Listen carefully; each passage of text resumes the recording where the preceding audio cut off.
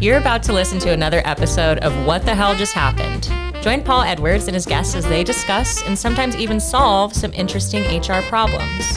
And I'm going to go off the rails sometimes and talk about whatever I want. Hey, Paul.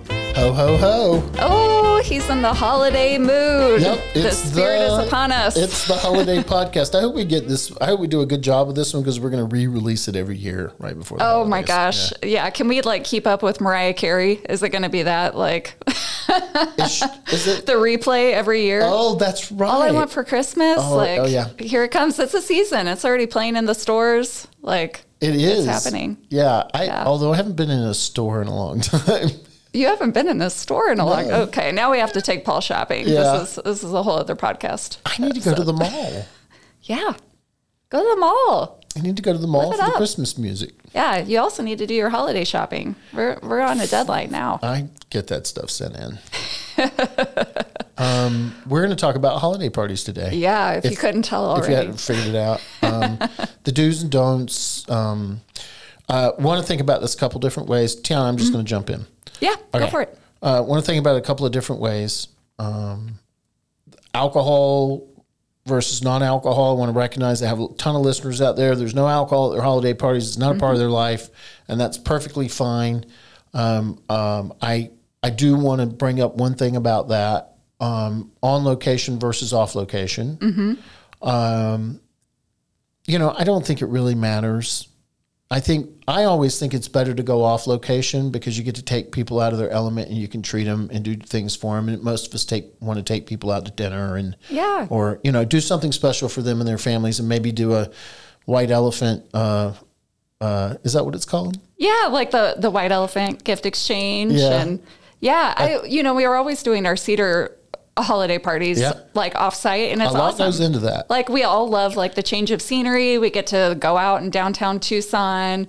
Paul, you're so awesome about finding the coolest venues for us to have our party at. I'm actually not the one that finds them, but I do get to approve them, and I do get to approve the menu because that matters to me. Oh yes, we have to have the little wing, we have to have chicken wings and the little weenies wrapped in the thing. Oh, yeah, the bacon wrapped ones? Yeah, if they're not, the croissant wrapped little hot dogs. If there's not little Smokies at a holiday party, I'm out. Yeah, exactly. But we do a lot for ourselves. Okay, so we were talking about non-alcohol versus alcohol parties, on-site versus off-site. For us, we do both off-site, and we do have alcohol that's served at the party. But we do a lot around that to mitigate anybody maybe trying to drive home and hurt themselves or hurt somebody else. And we want to mitigate any liability to Cedar. For sure. Tiana, I'm pretty sure we do this. We remind you guys that the policies apply. So, there's no sexual harassment or anything. Just like it can't happen at work, it can't happen at the party. Mm-hmm. Usually our HR will send out a memo, and it's just a friendly reminder that the holiday party is voluntary. And, of course, I'm kind of looking at this from my perspective, the employee's perspective, right? We have it off-site because it's fun and we get to be out in a new place. Yeah. But, what we want to share with our listeners, of course, is, Paul, you've put a lot of thought into this from an HR perspective, mitigating liability, making sure, it reduces liability already if you don't have the party on your premises. But I think that voluntary aspect is really important, And of course, if you make something mandatory, employees might try to argue that they should be paid for attending the holiday party. Right. So that could come up. But I think it also is a means to let everybody feel comfortable and include it on their own level. We had an episode where we did an episode where an employee didn't want a birthday party because it gave them anxiety, and they ended up getting sued, and they had to pay a bunch of money because of how they handled it. Mm-hmm. So that's the other thing I wanted to make sure is if you have a concern report to you about someone says, I can't participate in Christmas this way, or I don't want to go to the party, you want to hear that, and you want to make sure that they don't feel like you've done anything to, you want to make sure it doesn't have a negative impact on them coming. You want to recognize that they don't want to do it. Don't roll your eyes. Don't do what that company did, which was they actually fired the guy for not being a team player. Oof. And and not coming to his own birthday party when he specifically said, I can't. I just can't. Yeah, that one was a nightmare. That was a real nightmare. If somebody doesn't want to come, that's fine. You know, totally voluntary. If someone, okay, Tiana, so if someone expresses their concern about look, I can't celebrate Christmas the way you do, or we don't do Christmas trees, or we don't do it the way you do it. If they express that concern, I'm really going to throw a curveball at you because I have some thoughts on this. Okay. And what they're kind of doing is maybe complaining that you've decorated the place in Christmas. You've decorated your practice in Christmas. I've had I shouldn't say a lot. I have had calls where I had to deal with a doctor or a manager being upset because they felt like because this one person was objecting to how they had decorated the place, that they had to then take all their decorations down and that they couldn't celebrate, they couldn't do their office up the way that they wanted to do it. That is interesting to me. So, the first thing that I would always advise is, especially for a holiday party coming up, just like keep the language neutral and secular. Yep. There are a lot of people celebrating, different ways around the holiday season and are a part of different religious beliefs. So, and that's just standard now, just keep the language neutral. This is a workplace function too. Yep. And that's what you want to keep in mind is this isn't your own personal party that you're throwing. But decorations, like garland that happens to be like red and green and stuff. I don't know if you can necessarily attribute some of those to like a specific religious belief. And some of this is neutral. It's just holiday decorations. Right. So I don't think this is a means to like, don't decorate at all or don't put anything up. I think overtly religious symbols in the workplace might be something to think about. Well, because they're a problem in general, not because of Christmas. Not because of the Christmas holidays. at all, but like any time of the year. Yeah. So it's just having, some good forethought to that regard. But yeah, that's what I would say about that. I don't know if necessarily like receiving a concern like that and feeling prompted to take down your decorations, I would really start with the conversation first. And I think that's the important thing too, is like if you make the employee feel ridiculous for bringing their concern to you, and it's like, well, okay, I hear you. I really wish you'd come to the holiday party. I mean, it's kind of stupid that you're not, you can't have that kind of conversation with them. It's like, okay, I hear you and it's okay. Do you want to come to the party? You choose not to come to the party. That's okay. Don't worry about it. I am giving bonuses out. I'll make sure you get your bonus. We're going to miss you, but it's just because we want to be with you, and it's totally okay. And then if anybody on the team wants to chatter about this and gossip about it, your job as a manager or an owner is to shut that stuff down. Yep. It's squash like, it. Absolutely no. You do not get to do this. And obviously you want to make sure that you don't participate in it. Okay. So that was a very specific circumstance, but I think it's kind of fun because that's a difficult one. That's a different one. That is kind of difficult. Okay. So let's say that you are going to have some alcohol at your party. We do two drinks that the company is going to pay for. I might extend it to 3. I make sure we have a company Uber account. I'm sorry, let me take that back. We would never have an Uber account again.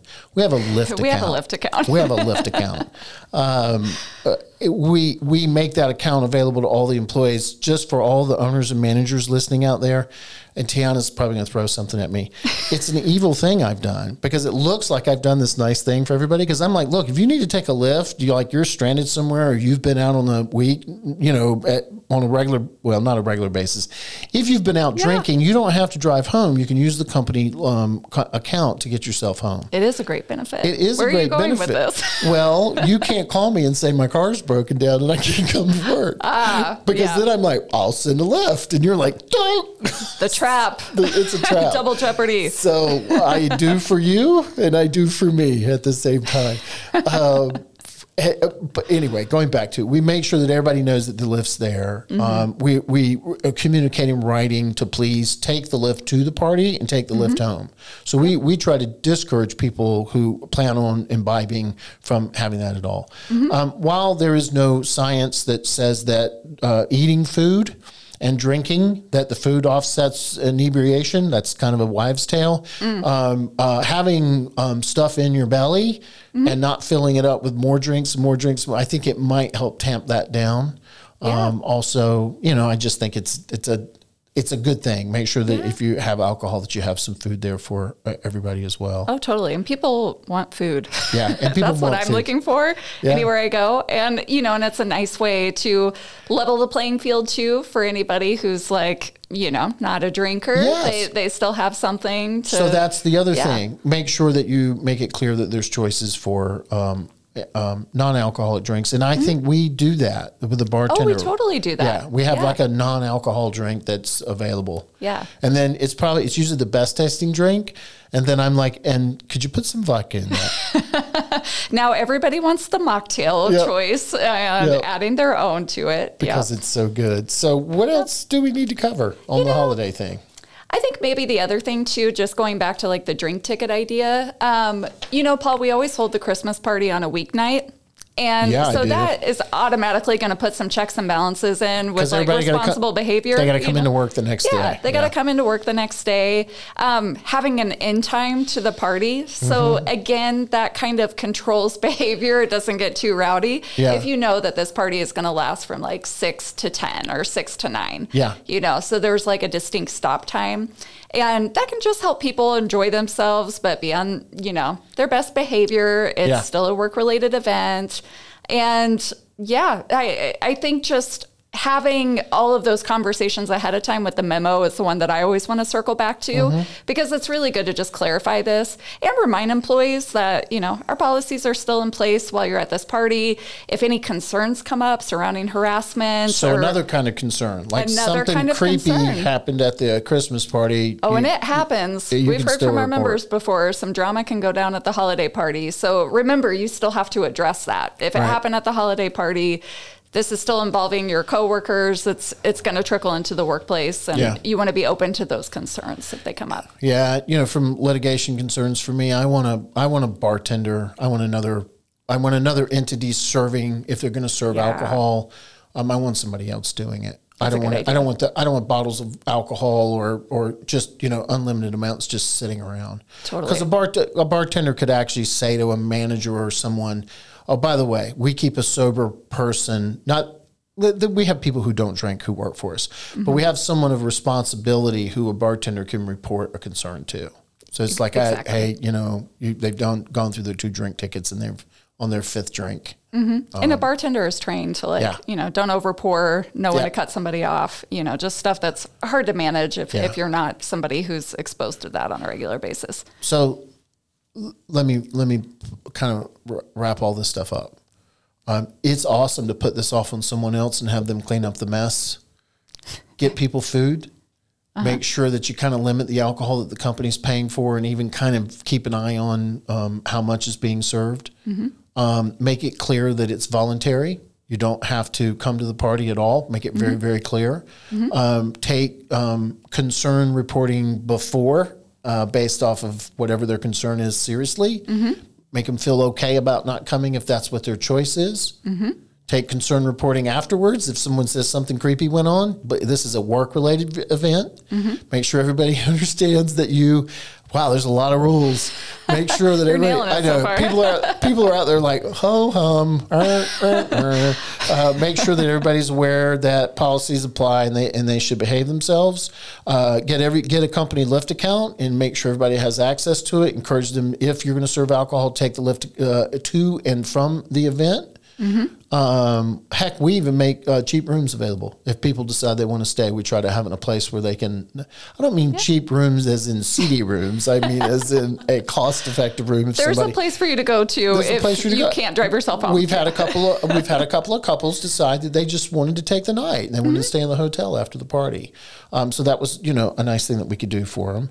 I think that's it. I think you got it all. Yeah. Well, do it on a weeknight. Schedule it for a couple hours. You people are in, you're out. I'm done with you. That's right. Yeah. And enjoy each other. Absolutely. let somebody else pamper you and take care of you and enjoy it.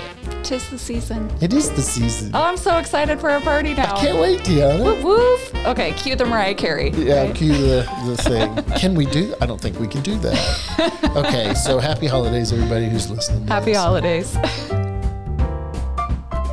Thanks for joining us for this week's episode of What the Hell Just Happened. Do Paul a favor and share this with your network. If you have an HR issue or a question you'd like us to discuss on the show, send it to podcast@wthjusthappened.com. For more HR advice and insights from Paul and his team of experts, you can also join the private Facebook group HR Basecamp or visit hrbasecamp.com. Make sure you tune in next week, and remember, better workplaces make better lives.